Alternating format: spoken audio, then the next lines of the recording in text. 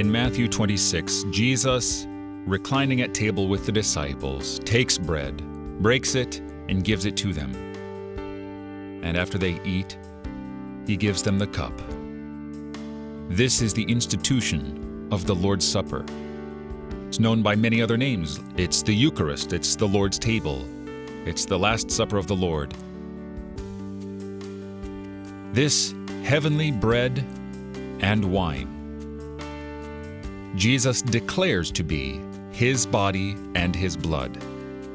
Now, if you don't think that Jesus is the one who created heaven and earth, and if you don't think that he can perform miracles simply by speaking them, then you would have no problem doubting that this bread and wine are the very body and blood of Jesus.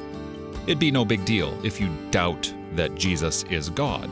But if you truly believe that Jesus is God, if you believe he is the Christ, the Son of the living God, and that he was there in the very beginning with the Father, and through him was made all things that were made, why doubt him here?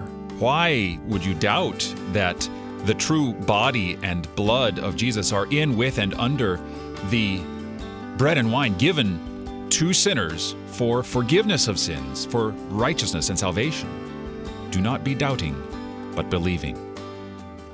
You're listening to Oratio, part of your morning drive for the soul here on Worldwide KFUO. Christ for you, anytime, anywhere.